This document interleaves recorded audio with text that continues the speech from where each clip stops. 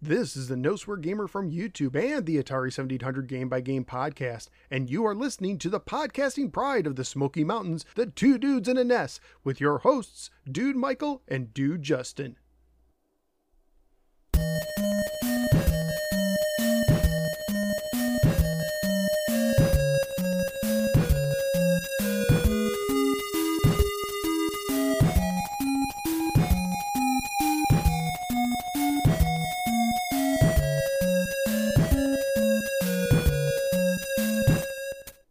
Hey, Justin.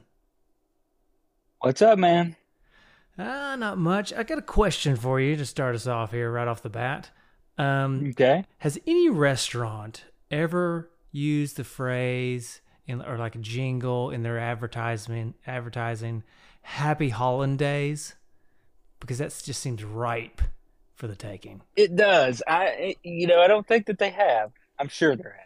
There has to be, but I honestly, Amber and I were talking about it earlier, and I had to look it up, and I just could not find anybody going with a Happy Hollandaise advertisement for the holiday season, and any restaurant that has hollandaise sauce should have some sort of advertisement. Yeah, I'm looking. Apparently, there's a play called Happy Hollandaise. Okay. No restaurants, though. Huh? Currently, yeah. Well, any restaurant, feel free to take that and then sponsor this podcast. I mean, it's not we're cheap. Don't worry. Do you like hollandaise sauce? It depends on the dish, I guess. But yeah, I generally speaking like it. I don't know what it is, but I like it. It's like the yellow sauce that they put on like steaks and stuff. Yeah. And I've had it on. I feel like I've had it on like prime rib too, maybe. Yeah. I don't know. It's kind of sweet. I'm just not I'm not a sauce person on a steak, generally speaking. You don't just douse your steaks in A1 or... No, I've never been an A1 fan in general. Not just because, I like the taste of steak, but just because I've just never really been a big fan of the taste of A1 either.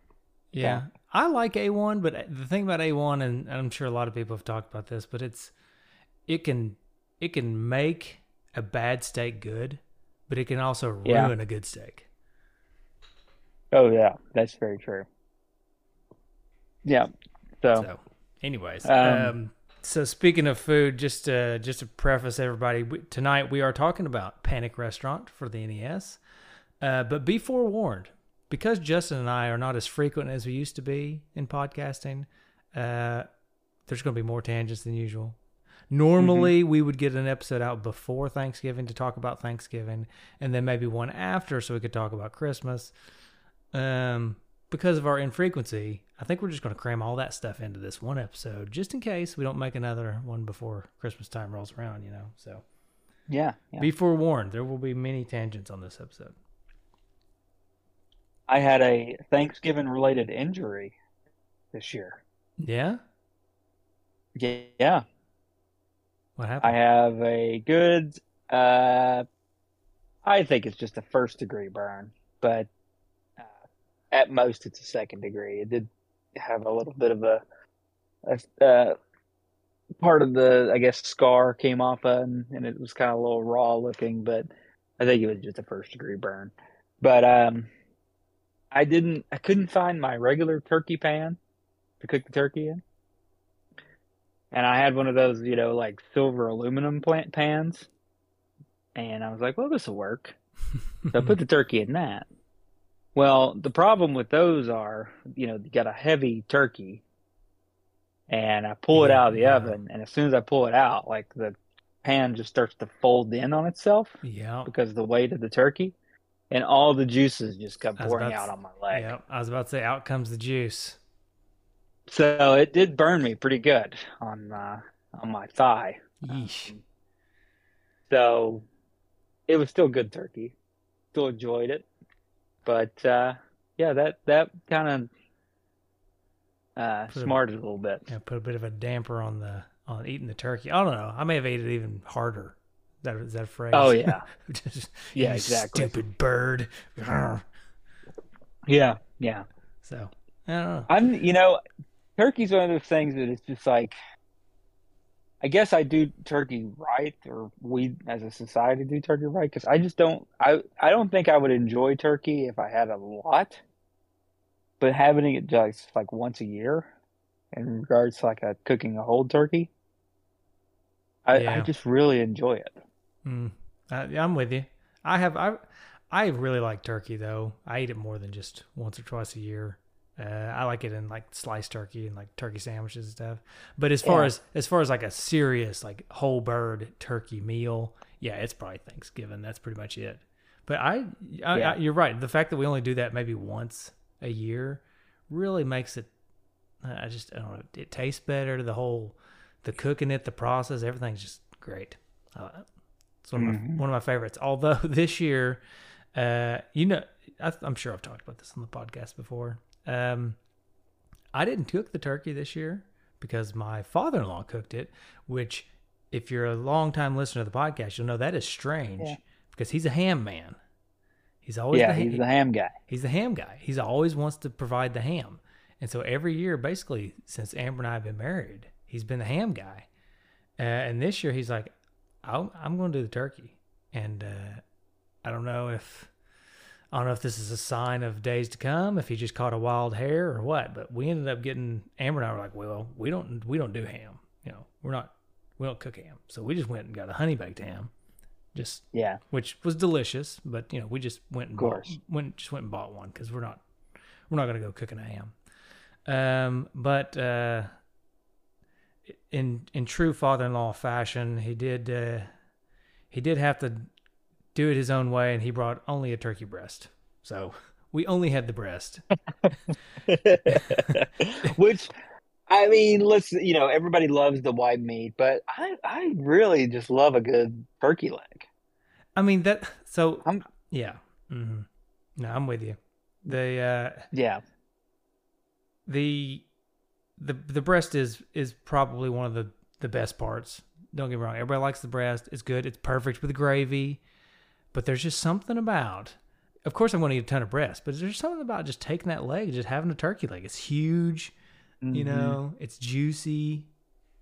Now I'm not eating like the other dark meat areas of the turkey, but something about that drumstick, that turkey drumstick makes me feel like a Renaissance man or something, you know? I know. Yeah, but here's the thing, because we've thought about that in the past too. It's like, well, like when I was living in Kentucky, like for all three Thanksgivings, all three Thanksgivings, we were not able to like do a family Thanksgiving where I come down and saw everybody because I was on call the first two Thanksgivings.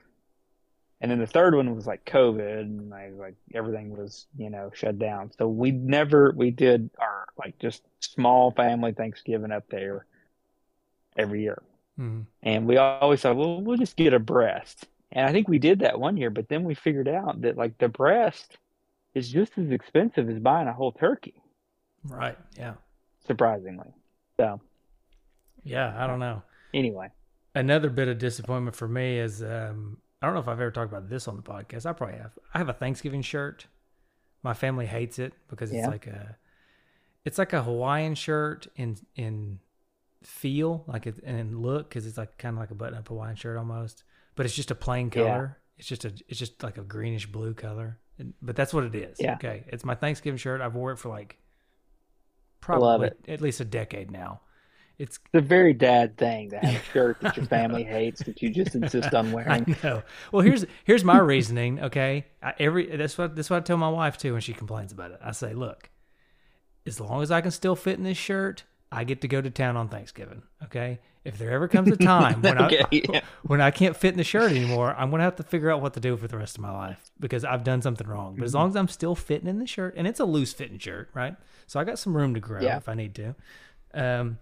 But not too much. If I grow too much, I won't fit, and then I'll feel bad about myself. So on Thanksgiving, there will come a Thanksgiving where I'll try to put it on. I'm like, uh-oh, this does not fit. Yeah. And that'll be the moment where I probably just, I go for a long drive by myself or something. Yeah. Yeah. But what I was saying is I got a new stain on it. I got a Nice. new juice stain on it this year.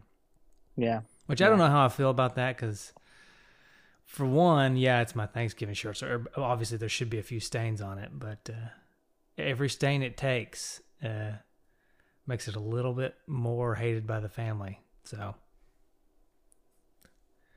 It sounds like I just got an idea. We've made Christmas albums in the past. Maybe we need to do a Thanksgiving album.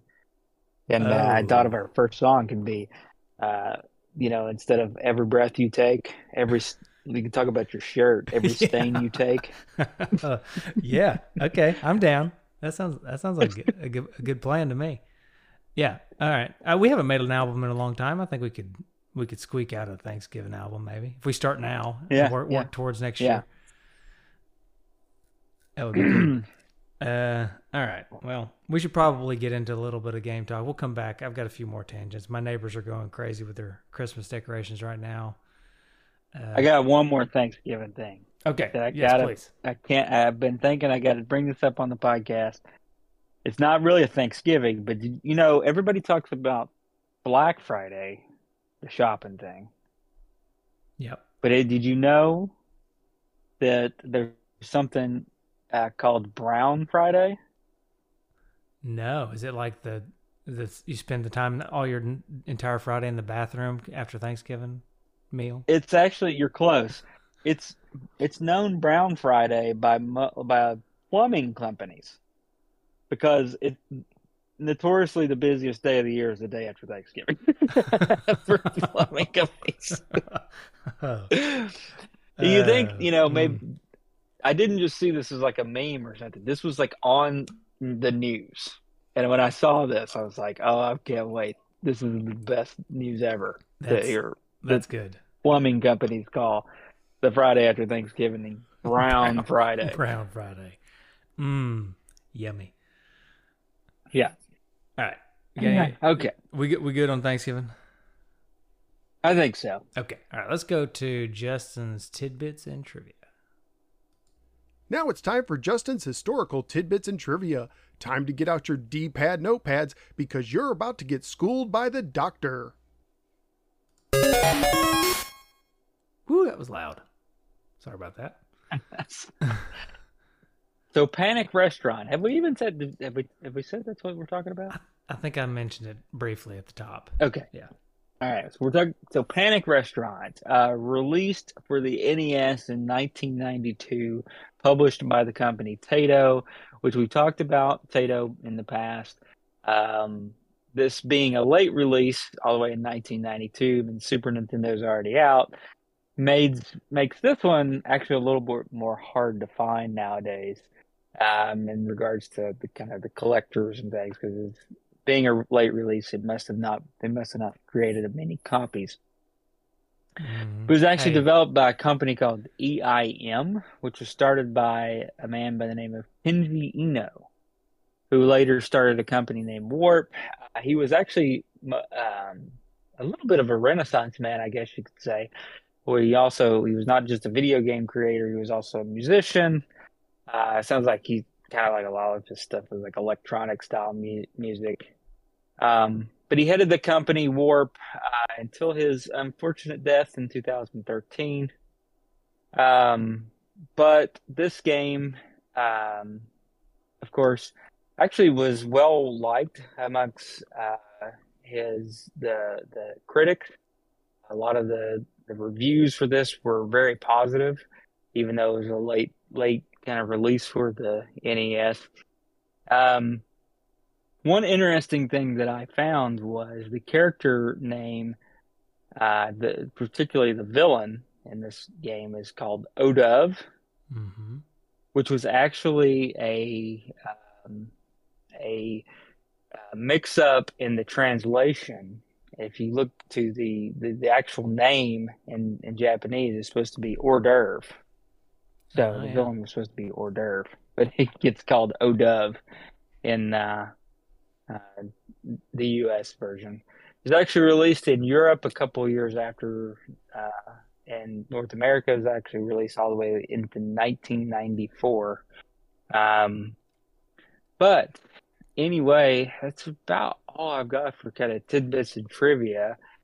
Did you have this game, or did you go on a quest to find this game? Well, before we move on, I just want one more food tangent in regards to Thanksgiving. And I just had to think, I thought of it because Tato, I mean, Yeah, what, how's that, how convenient is that? taters. Taters, yeah, Tato. Yeah, you feel Yeah, like, how you feel yeah. about, I was thinking about potatoes, okay? I was thinking about Uh-huh. potatoes. And, you know, there's, there's a consistency range, there's such a wide consistency range of potatoes, okay?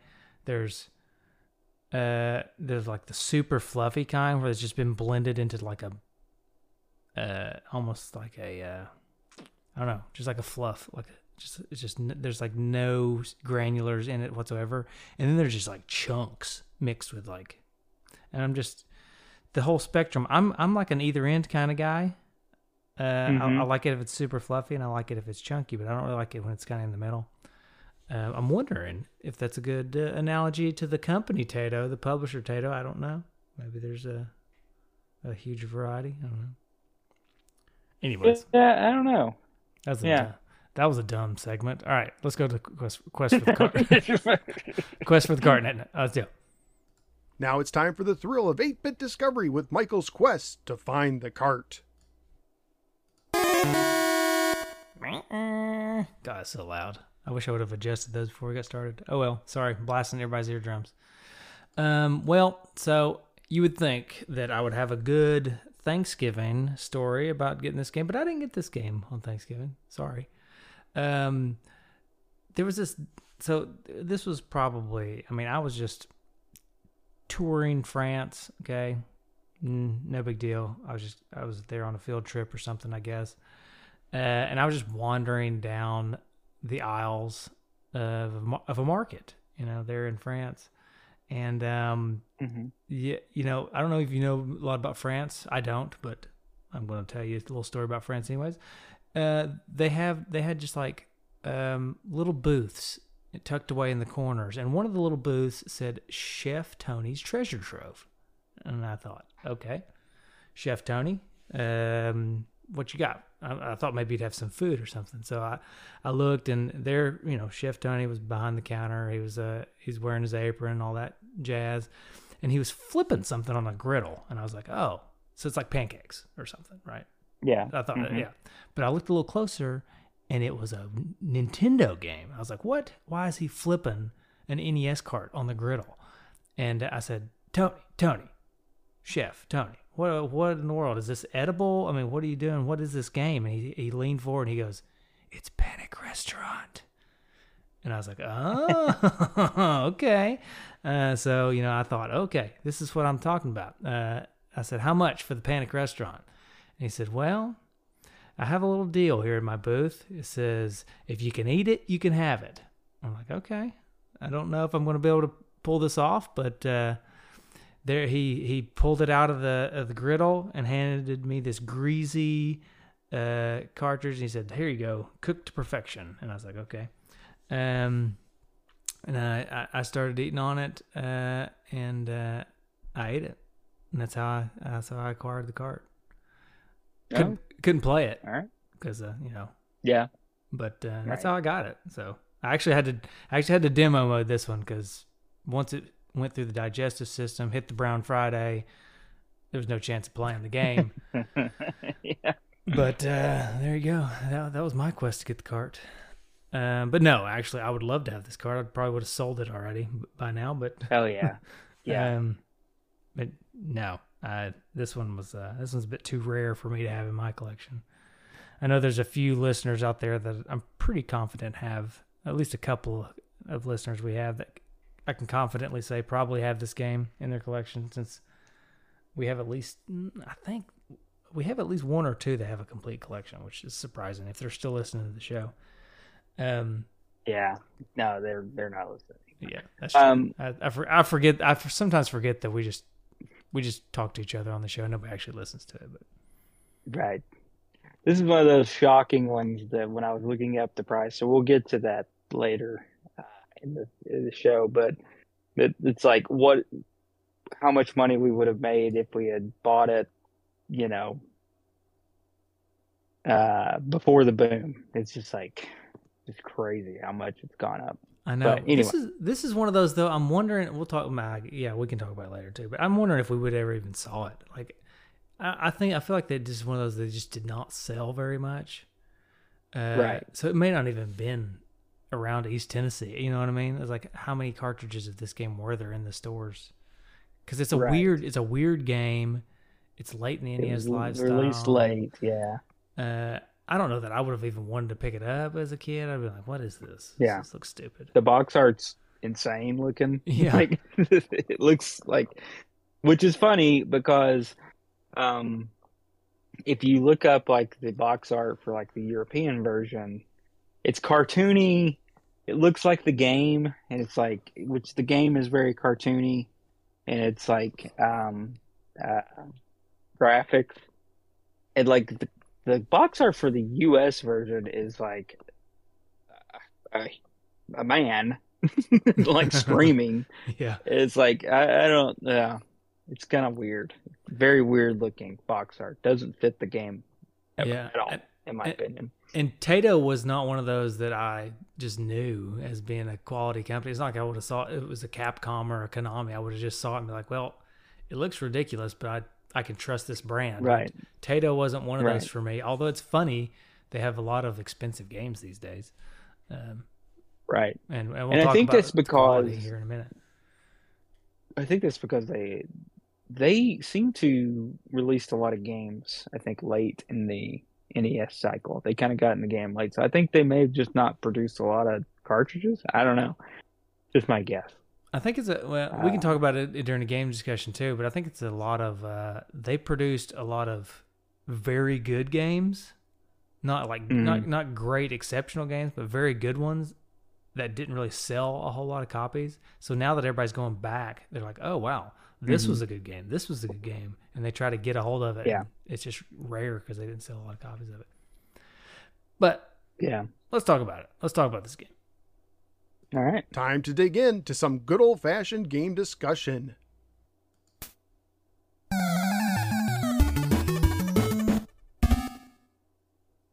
Okay.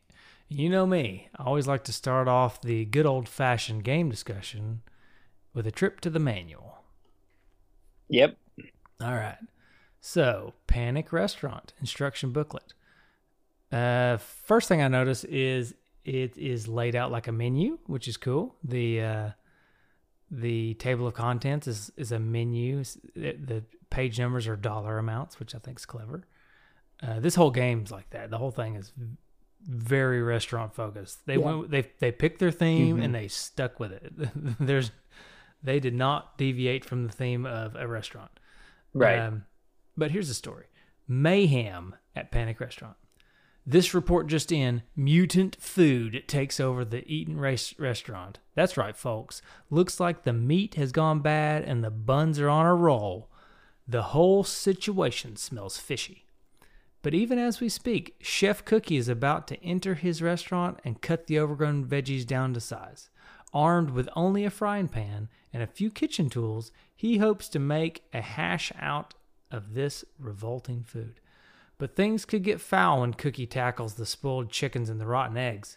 Bouncing chicks is an ugly job. Bouncing chicks?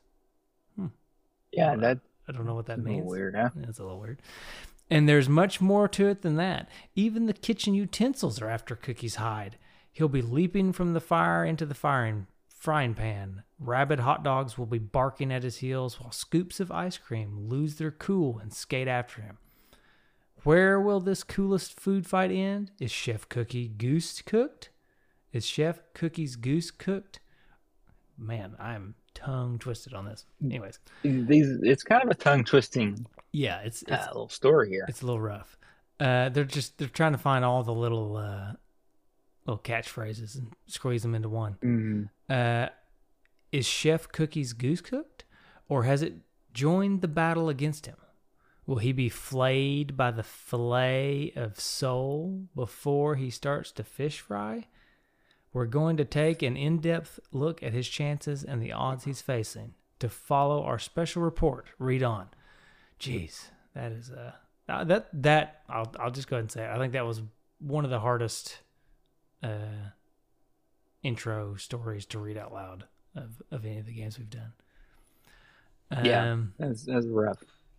But this instruction book is great. It's very colorful. Lots of cool little cartoony things. Kind of lays out all the weapons you can get, the items. I mean, I would put this. I would put this manual on par with any of the smaller manuals. Maybe not on par with like the Zelda one that came with a map or anything cool like that. But as far as the graphics inside the game and the being in the book, and then like the drawings and the little cartoon characters in it, I really like it. I like this manual a lot. Yeah, I have one gripe about it. I just noticed this. On the story page, the picture of O'Dove, his patch is on a different eye than it's on in the game. I just noticed that. Maybe it's a mirror. Maybe. I don't know. Probably not. Probably is the game in the mirror, or is the manual in the mirror? I don't know. It's probably just goof. They probably just goofed it up. Yeah.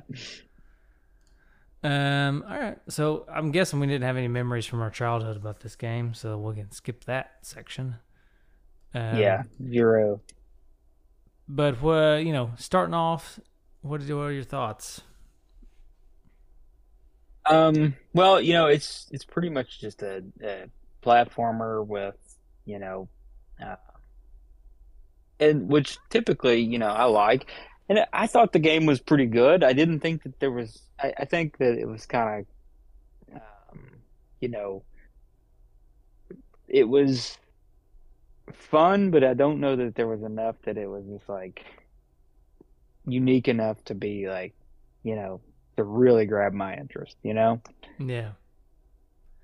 Yeah. So it's kind of yeah. Go ahead. I'm with you. I found the gameplay to be pretty engaging, right? I mean, it's a platformer. It's well executed.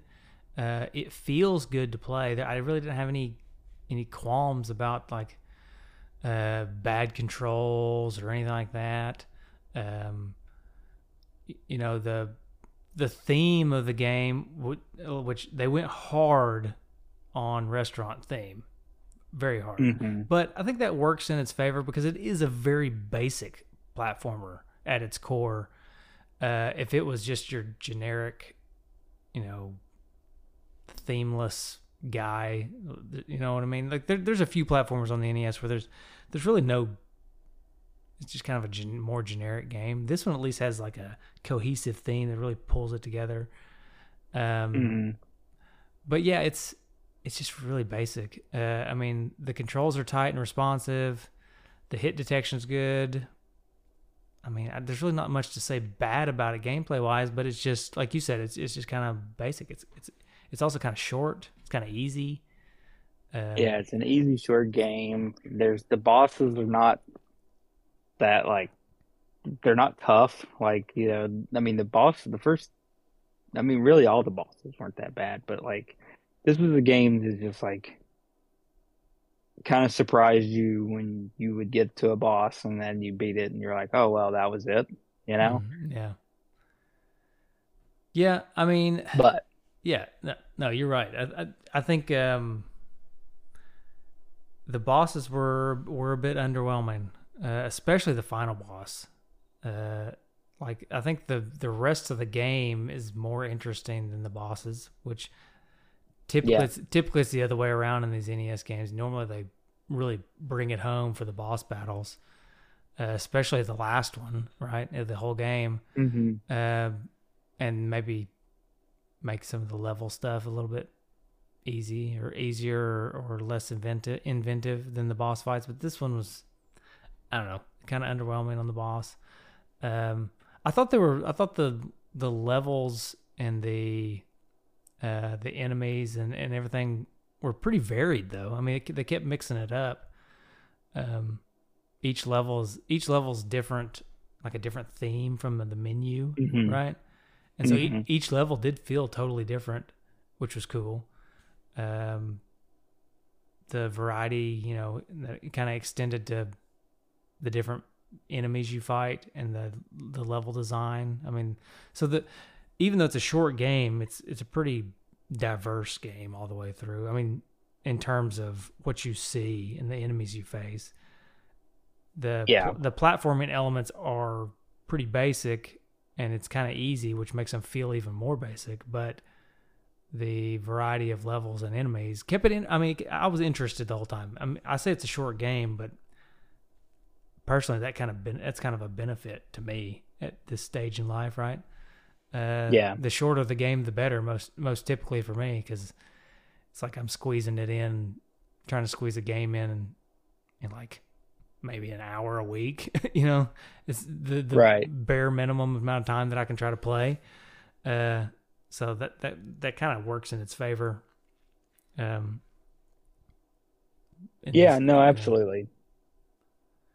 Yeah, no, I think, but I agree. Like in the stages, in the different levels, there, the variety of enemies is actually pretty good because each stage tends to have new, different enemies. I mean, there's a few repeats in there, but everything seems to be unique. It does, and the backgrounds and everything seemed to be very unique. But it just, it was just kind of like, there wasn't anything unique enough to where I was just like, blown away by the game. Yeah. I think I hate to keep coming back to the theme of the game, but I think that's what ties this whole thing together. Is if that theme of a guy trying to save his restaurant from mutant fruit and like utensils attacking him, and he's fighting with eggs and plates and frying pans. If that theme is something that just you think is hilarious and would really interest you, then this game is great. I mean, it's like top tier on that theme of a platformer doing that. But to me, I mean, I found it amusing and kind of unique. There's not a lot of games that you do that in, right? Right.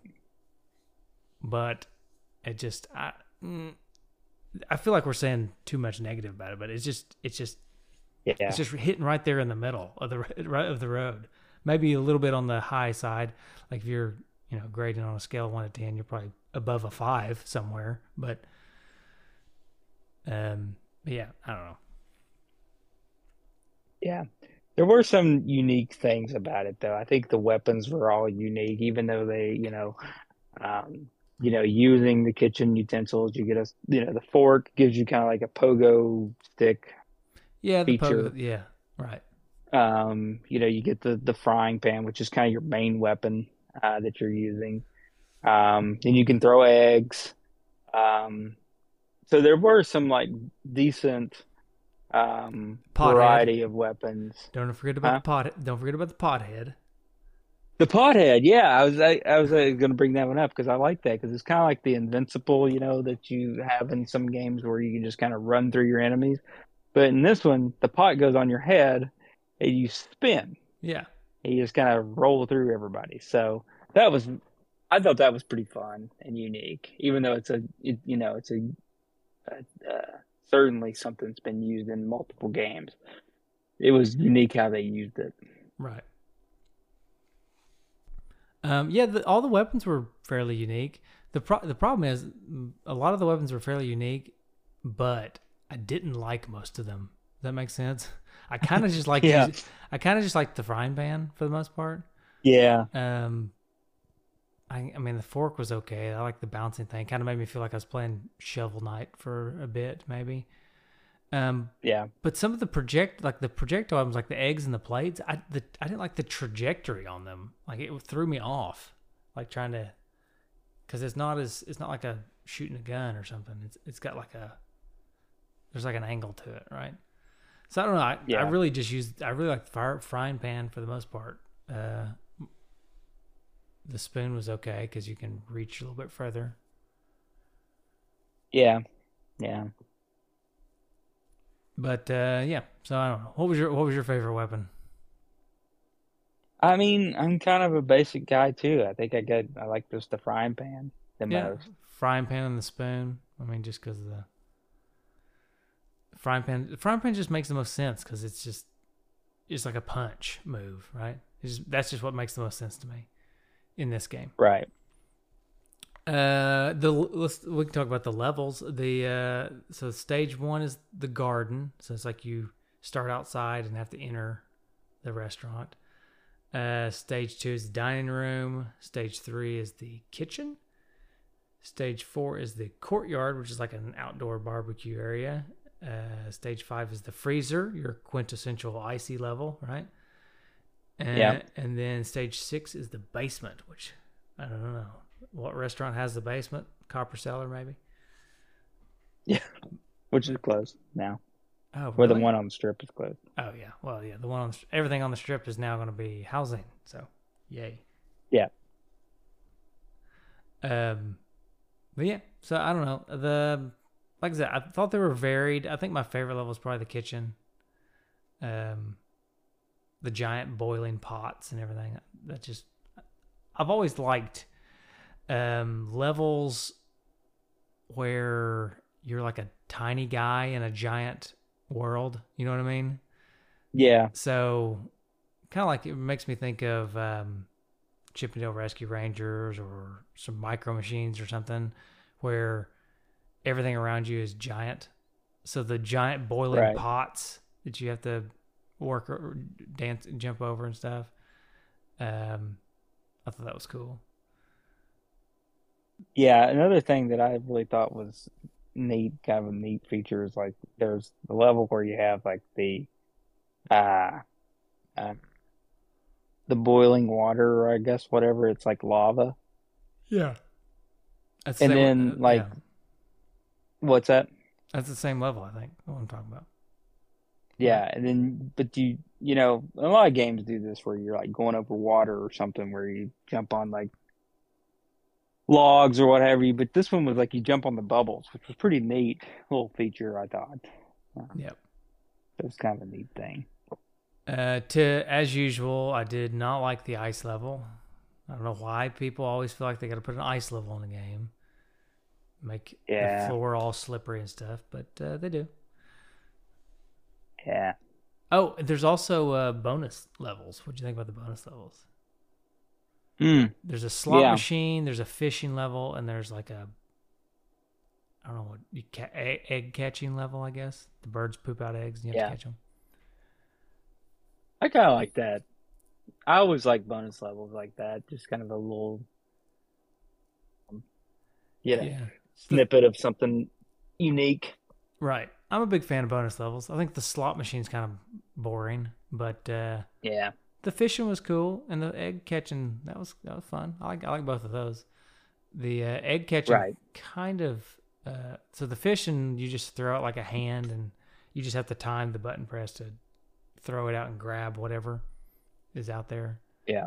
The egg one is kind of reminds me of. Did you ever play like the Game and Watch games where I don't know why it reminds me of this, but the one where the guy's jumping out of the burning building, you have to catch him on the gurney. I don't think I ever played that one. Anyway, yeah, I don't know. You're basically just timing, trying to catch the guy on the little. Yeah.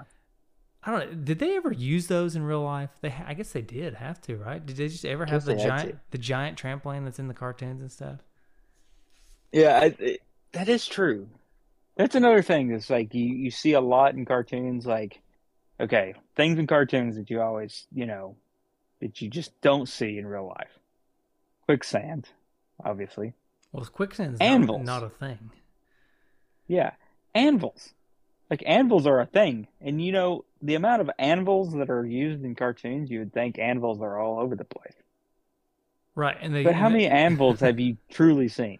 Well, if you go to the Arts and Crafts Fair here down in the Leonard City Park, you see them every year. There's always a guy that's like a smith guy. What do you call them? Blacksmith. Yeah, blacksmith. Yeah. Yeah. There's always one of those guys who always has an anvil. But the funny thing is, if you did nothing but watch cartoons and you thought that was real life, you would assume that all anvils are shipped via plane.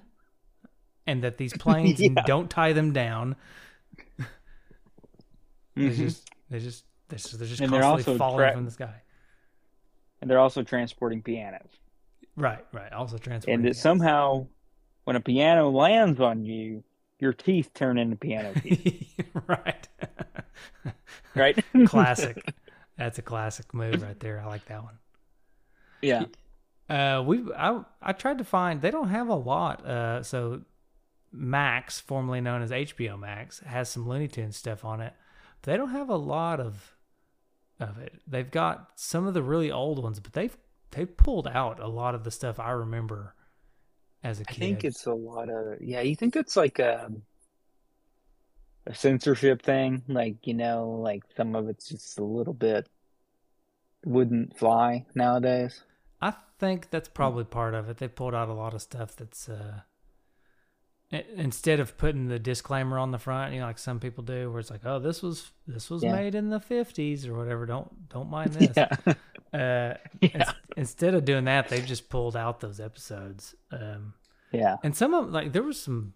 I don't know if it's because they're afraid the kids are going to try to do some of this stuff or what, but like some of the Wile E. Coyote stuff, I was hunting it. There's a couple of episodes of it, but I feel like there's more than just 2 or 3 episodes of Wile E. Coyote chasing the Roadrunner. I feel like I saw that constantly. Oh yeah. And I could only find like 2 episodes on there. I think Pepe Le Pew is pretty much canceled at this point. Yeah, he's gone. Yeah, I looked for Pepe Le Pew because I always thought that was hilarious, but he's gone. I didn't see any of his. Yeah. And then I don't know, Foghorn Leghorn maybe also gone too. That whole southern kind of. I think I saw. I bet. I think I saw a couple of Foghorn Leghorns on there. I bet Yosemite Sam is definitely gone. Yeah, I didn't see a lot of there's still a lot of Elmer Fudd, but there's not a lot of Yosemite Sam. Mm-hmm. I don't know. I took a dive over a weekend and was trying to find Looney Tunes because we're just looking for stuff to watch, and there just wasn't as much as I remember being on there. Oh well. Anyways, right. I'm not sure how we got off on that tangent, but yeah.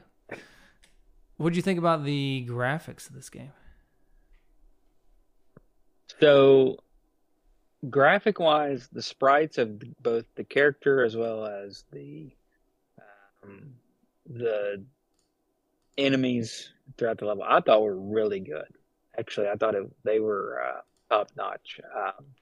I like the kind of cartoony feel that it has and everything about that. So, I was a big fan of the graphics.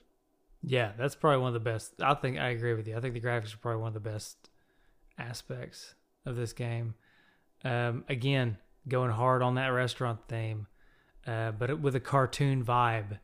So, I mean, the main character and the hors d'oeuvre guy, both look good. All the characters and sprites are kind of big. They're not too big. They're kind of Adventure Island sized, right? Mm-hmm. If I had to describe what kind of their size, but the levels are awesome. The level designs they're all diverse, creative. Everything's vibrant, colorful. Everything you would expect from a late NES life cycle game. No complaints in the graphics department for me. Yeah, I agree. What about sound and the music? Fit the game. Not necessarily something that I would, listen to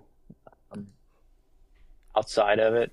But I think for the game itself, I think the sound effects were fitting.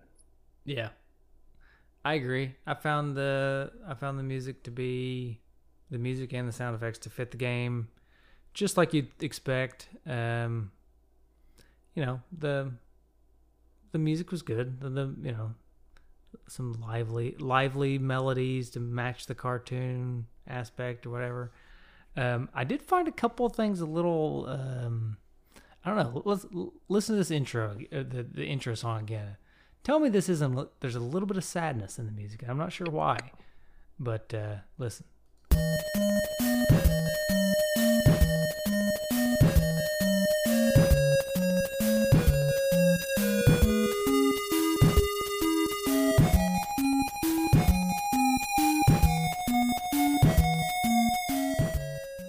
You know what I mean? I don't Yeah, know. well, it is kind of a sad game. I mean, this guy's worked and, probably invested a lot of his money into this restaurant, and some jerk is just taking it over. That's true. Hey, speaking of jerk, so I got to go on another tangent. I got to talk about these lights because I can still see the neighbor across the street's lights. Okay. While I'm sitting, All right. I'm sitting in my office, and I can see them. Okay. He's a newer neighbor of mine. He's not the guy that used to live there. It's a new guy. He just moved in over the summer, and so I didn't know what to expect come Christmas time. But he's got lights on his house. When he was stringing them up, I was like, "Oh, this is going to look pretty good." It's just they're just white. He's got them in all the places you would think, like along the porch banister, around the roof, all the places you would expect the lights to go. I was like, "Oh, this is going to be pretty good." He turns them on the first time, and he likes to have them a little bit of movement in them, which I was thinking, okay. And so he's been working on it. He's trying to figure out what he wants to do with this movement. Okay, first it was just kind of like a fading in and out, slowly. Yeah. But out of order, not all at once, but like the windows would do it, and then the roof would do it, and then maybe the porch would do it, kind of all back and forth. So it didn't make a lot of sense. It was a little bit annoying, but it was slow, and it was kind of a fade in and out, and no big deal. Well, tonight, just so happens, I know it's convenient that I'm recording the podcast tonight, but this is what made me think of it. So tonight, he's freaking Disco Stew over here. It's like blinking like crazy. It is rapid fire blinking over there. Just like boo-doo-doo-doo, boo-doo-doo-doo-doo-doo. There's no music playing. It's just going nuts over there. And I don't know what he's thinking, what he's doing. All the lights inside of his house are off. He's in bed. I'm looking out my window right now, and they're going nuts. He's turning the party on. Yeah. And he's gone to bed. Yeah, exactly. So I don't know what that guy's problem is. Then the people to my left also just got finished putting theirs up today, or at least I hope they're finished, because they've got, I would guess on the order, I'd say they're on the order of about 12 different inflatables across their front yard. Yeah. And you've seen our neighborhood. Our yards are not large. They're like half-acre front yards at most, maybe a quarter of an acre. And he's got, so think about that. That's maybe every 10th of an acre or less. He's got some kind of inflatable, all blown up, all lit up, and just beaming over here to my left. To my right, they put up an inflatable gingerbread house leading into their front door. And I was like, okay, that's fine. That's kind of cool, I guess. Nope. It's like half deflated and laying on the ground now. It's been like that for days. They're not doing anything about it. It's just laying there. But so wait, there's more. Hold on. There's one more, and it's Crabman. And I know he's doing. Oh no, it's Crabman. I know he's doing this to me on purpose because I mentioned that I don't like these. You know those that you just stab in the ground and like they project up on the wall? Oh yeah. Okay. Well, if you go by Crabman's house and you look at the front of his house, he's got regular lights up. He's got like lights around his banisters. He's got lights around his porch, around his windows. Looks great. But the wall of his house that faces my house, he has put one of those things in the ground and it's shining up on his wall. And I just know he's doing it to me just because he knows I don't like it. He's just torturing you. He's just torturing me. So anyways, I am surrounded by like crazy Christmas decorations. I didn't even put any out. There's nothing on the outside. We just have a wreath. We just have a wreath on the outside of our house. I'm like, I'm not even going to add to this noise. Well, that was going to be my question, because now it's like all these people, and now if you don't put lights up, you're the Scrooge. You're Scrooge. I'm Scrooge for sure, and I'm proud of it. I'm not going to be. We got Christmas inside our house, and we put a wreath and stuff outside. I am not joining this pandemonium that is going on outside my house. I just can't do it. I'm not. Well, I'm not keeping up with those Joneses. If you don't like inflatables, I've got one for you, because there's a neighborhood close to where we live, and the whole neighborhood, it's a deal. Like they do everybody decorates big time. So much so that about a week before Christmas, there will be a cop on the main road directing traffic in and out of this neighborhood. It's that big of a deal. Nice. So there's a house like in that neighborhood that has so many inflatables, like you can't walk in their yard. Like it's inflatable. Like you can't even get through the inflatables. Like they're just next to each other. There's so many of them. I'll have to send you a picture of it. Just show you this. I'm not anti-inflatable. I'm not.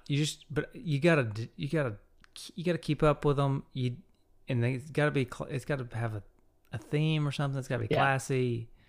It's not that I'm anti-inflatable. I'm just I'm anti what my neighbors are doing with their inflatables for sure. Well, I've got our neighbor, not Christmas inflatable, but he has an inflatable Brutus, which is the mascot for Ohio State. Oh no! He went to Ohio State. Really nice people, but he went to Ohio State, and so he's a big Ohio State fan. And so it's funny because like you'll have it up on game days, and then it's not up the rest of the week. But like, well, at least he's got some class. Michigan week, you'll keep it up all week, right? Okay. Because that's the big rivalry game. It's always hilarious though, like when Ohio State loses, because it usually on game day it stays up, and Ohio State wins, and it stays up until Sunday. He deflates it, but as soon as Ohio State loses, he deflates it. It's like, nope. Oh man, yep. That's funny. But yeah. All right, let's talk about, is this game worth it? I don't know.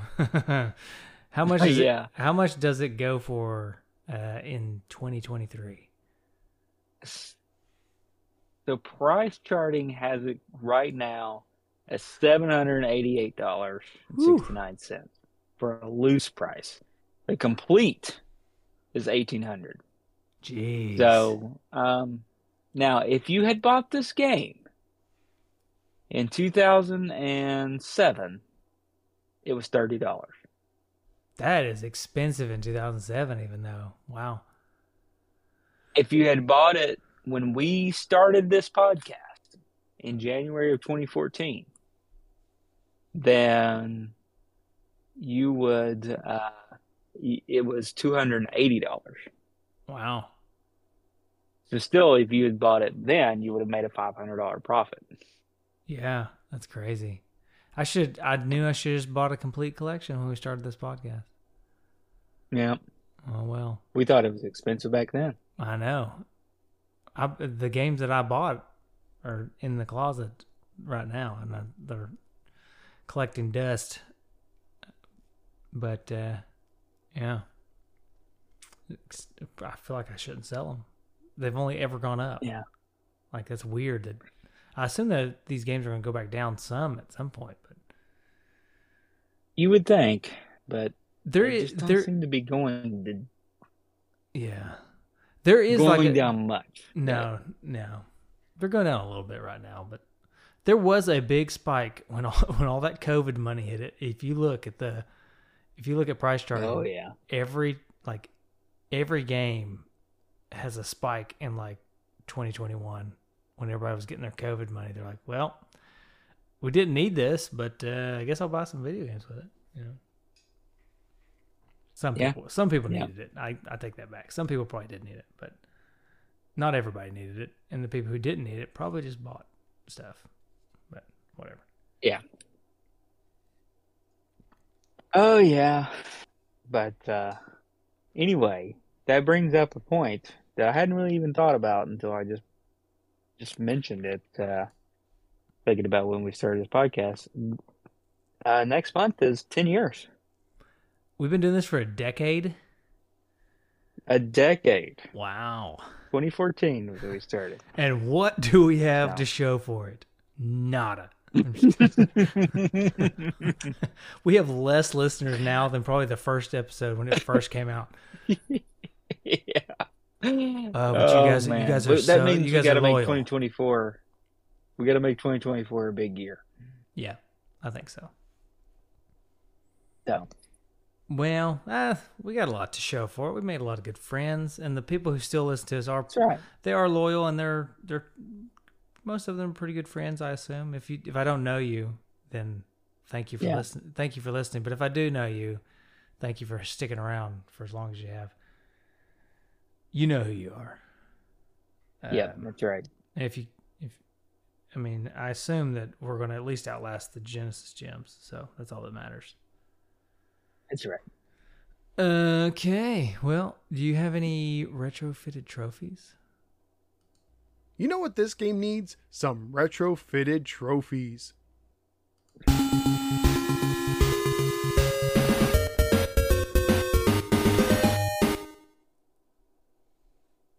you come up with anything? I got 3. Okay. All right. My first one is I Dream of Chicken. And that is kill 10 of the chickens, the chickens that have like no wings when they're running around. Have you noticed that? Yeah. They have legs. Kill 10 of those after watching the Ren and Stimpy episode where Stimpy falls in love with the chicken that Ren buys at the grocery store. Oh man, I love Ren and Stimpy. I forget about it, but yeah, it's good. Yeah. For some odd reason, that little character just reminded me of that episode. So. Yeah. Okay, that's good. I got one called Michelin Rated, and to get that, you need to beat the entire game without losing a life. Ooh, nice. My next one is Ice Ice Baby, and that is kill 10 ice cream cones. Because an ice cream cone is one of the bad guys. Yeah, okay. I like that one. I'm going to go with Iron Chef. And you earn that one by beating a level with only the frying pan, which I'm assuming is caster. Oh, no. It has to be. Yeah. My last trophy is Weenie Beater, and that is kill 10 hot dogs with the frying pan. No. Oh. That one might have to be edited out. No, we're leaving it in. All right, good. This is why we don't have any listeners, by the way.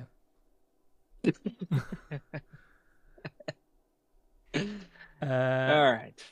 I'll just not say any of mine. I had a couple more, but it's over. That's good. We're leaving it with Weenie Beater. Yeah, we're going to leave it off with Weenie Beater. We do have a few from the Facebook group, but it's because I just combined them all into the feedback now. Do you want to do them now, or do you want to do? I guess the question is, should we do do you want to cull through the feedback post? Or you just want to do it all during a feedback segment? We can just do it all, I guess, during the feedback. Okay, sounds good. So you get the dudes retrofitted trophies first, and then, if you're lucky. And the listeners gave us some good ones during the feedback, you'll get some more then. All right, cool. Well, then, in that case, let's give this game a rating. No game is worthy until the dudes have spoken. It's time for the game rating.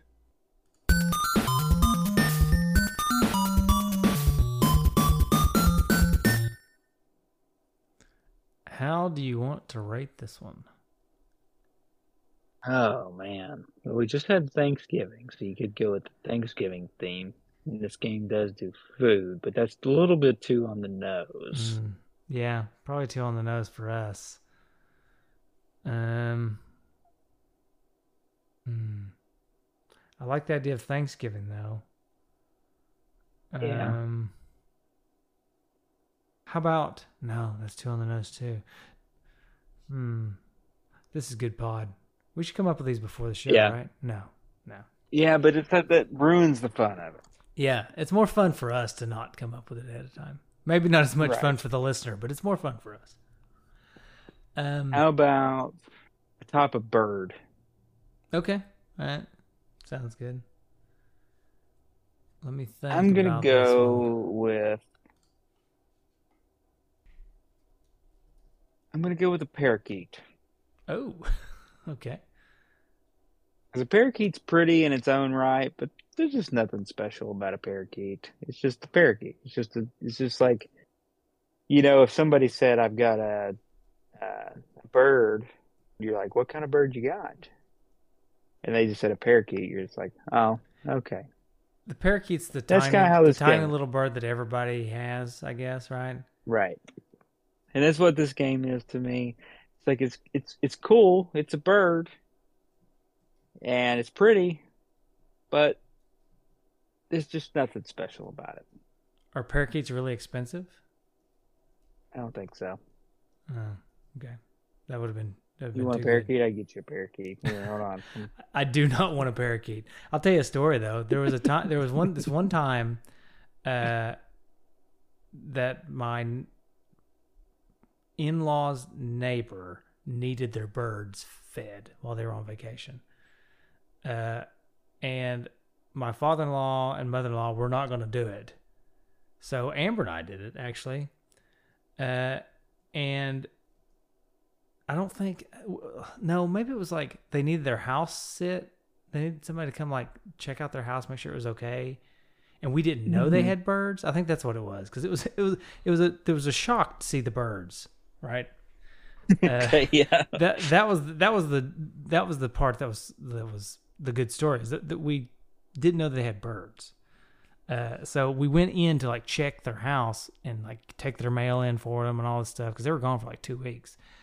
And we go in, and we just hear birds, and we go like snooping through the house. Not really snooping, but just checking through the house to find the birds. And I think they were parakeets. They're a little tiny. They're little bitty bitty, like the size of like a computer mouse or something. Just a tiny little bird. And there's 3 of them, and they were just chirping around. And I guess birds can you just give them a little thing of seed, and they'll just nibble on it for 2 weeks. I guess they don't need their cage cleaned out or anything. It just seems weird to me that these people would take off to vacation or something for 2 weeks and just leave their birds just hanging out in the house. Yeah, I don't know how that works.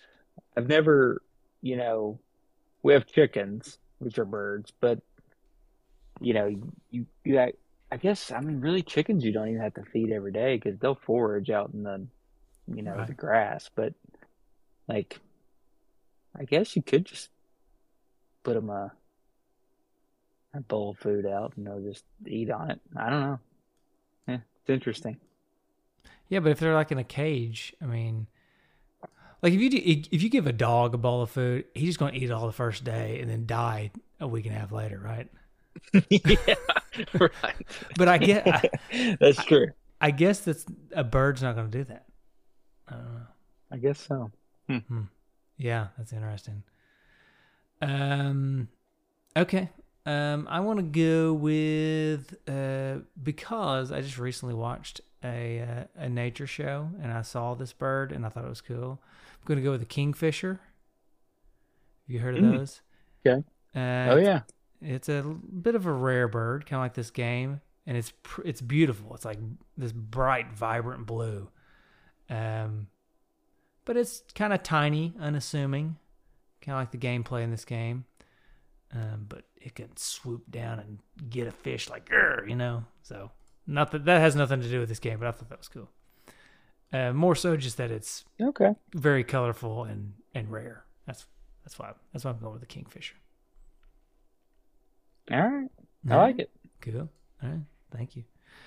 All right, let's check in on some feedback.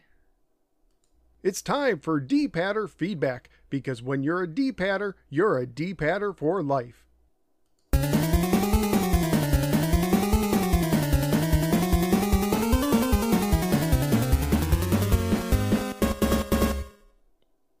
You feel like you got a pot on your head now? Yes. Okay. Okay. You got it pulled up? Or you want me to do it? I got it pulled up. I got it. We can either way. Okay. Cool. Go for it. It's normally you. So. All right. So Jess C. James says, never had or played this card as a kid, but I've tried the demo version and I found it pretty good. My retrofitted trophy would be I'm Rich B, and that would be achieved from simply owning this cart in any condition. She's a pricey one these days. That she is.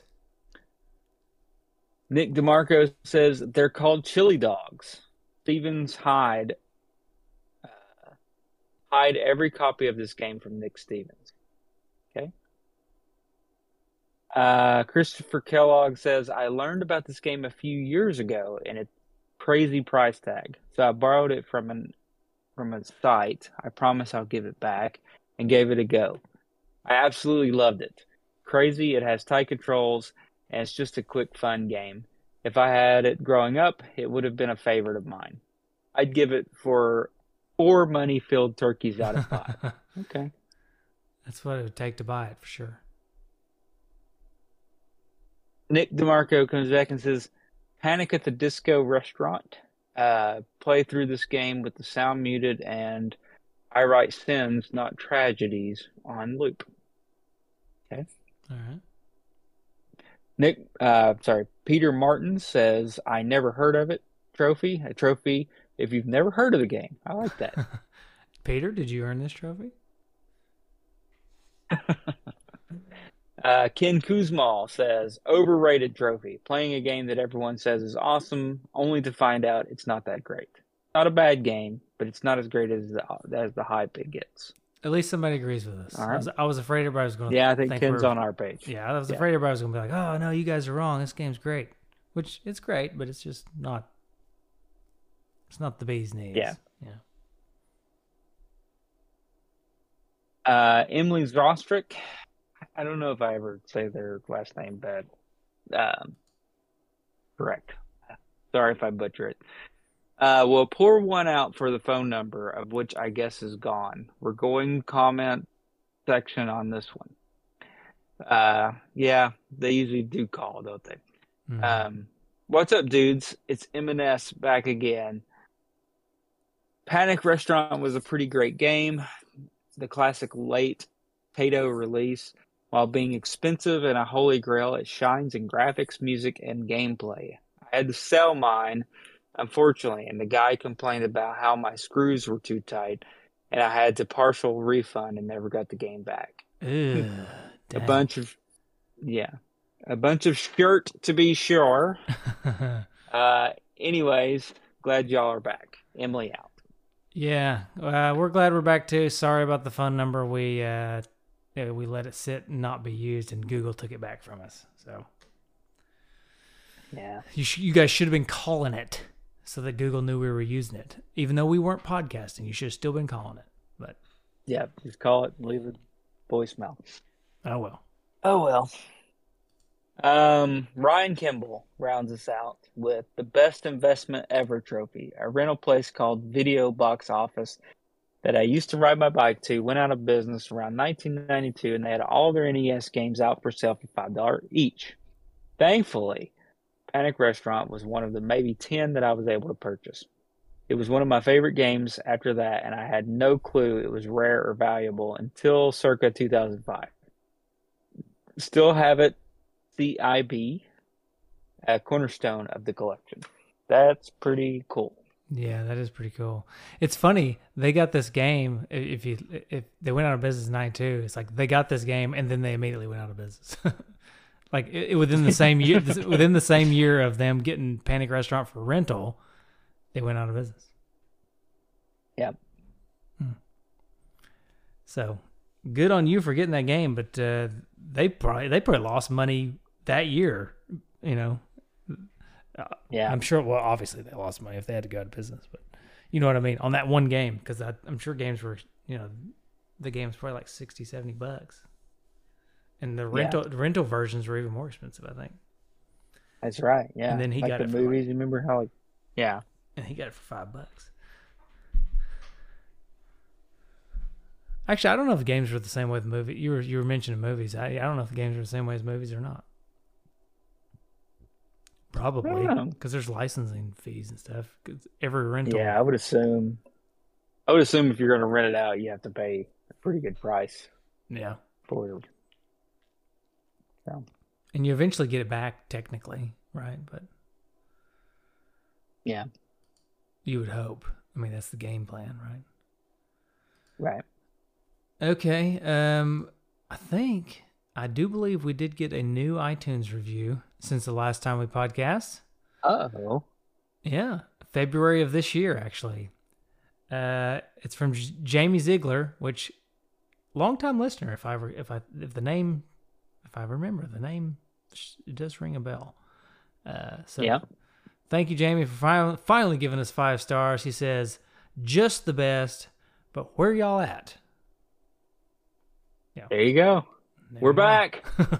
We're back. In our now monthly-ish version of the podcast, but yeah, take what you can get. I guess. Well, you know what? We're just preparing for our 10-year anniversary year, where we're gonna really knock it out of the park. That's right. Yeah, we're going daily.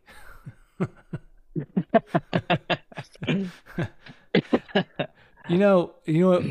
Whenever we think it's time to call it quits, we're going to go daily, so we can knock out all the rest of the games in a couple years' time, and then we'll call it quits. Right.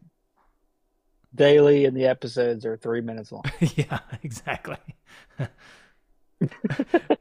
And we record them all in one night, so that we can release them daily. Right. All right. Okay. Well, pretty good show. I don't really have anything else to talk. I mean, I don't have any. It'd be a forced tangent at this point, but I could do it. I've got plenty more things I could talk about, but yeah, we'll save it. We'll save it for the next episode. We'll need more. We'll need more material moving forward. So, little treat for everybody. I don't know what game we're going to cover next. So I have put in one of our Christmas tunes at the end of this episode. Nice. From past years. So yes, if you're listening to this episode and it's not December, you're going to have to listen to a Christmas song not in December.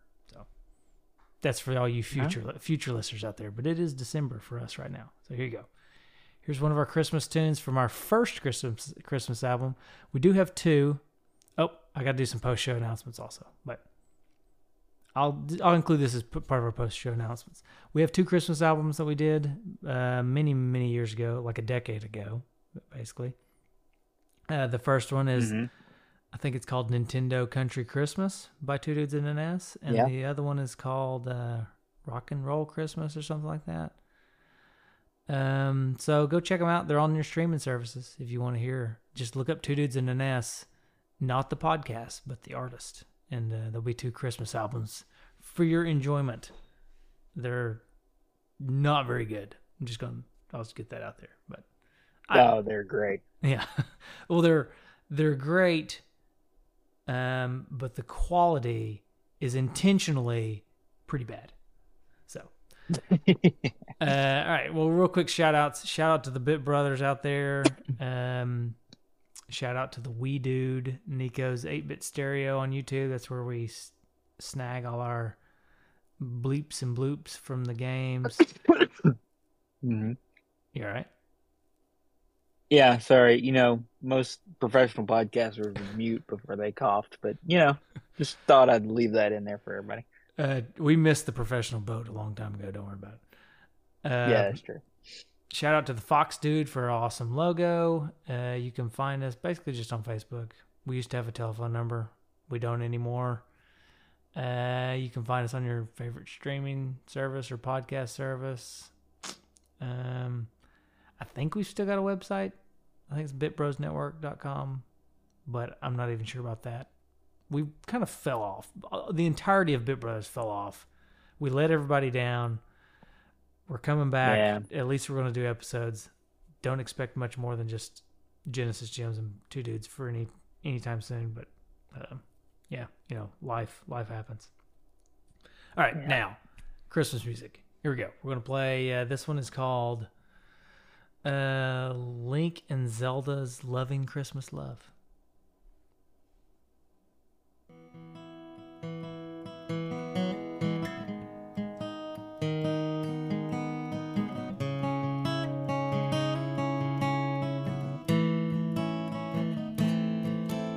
It's Christmas Eve in Hyrule, and Zelda is waiting for Link to return with presents for the fairies. And there's no star on top of the tree. There is a void inside of me. I need something more than this. Mistletoe is hung above the castle window. Epona sits outside, shivering in the cold. And there's no star on top of the tree. There is a void inside of me. I need something more than this.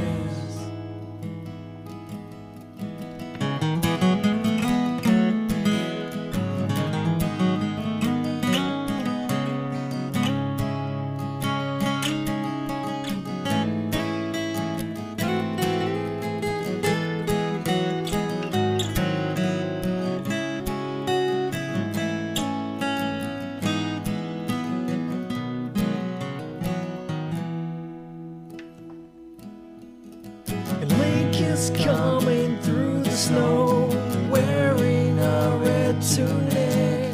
Santa and his reindeer know the ocarina makes music, and I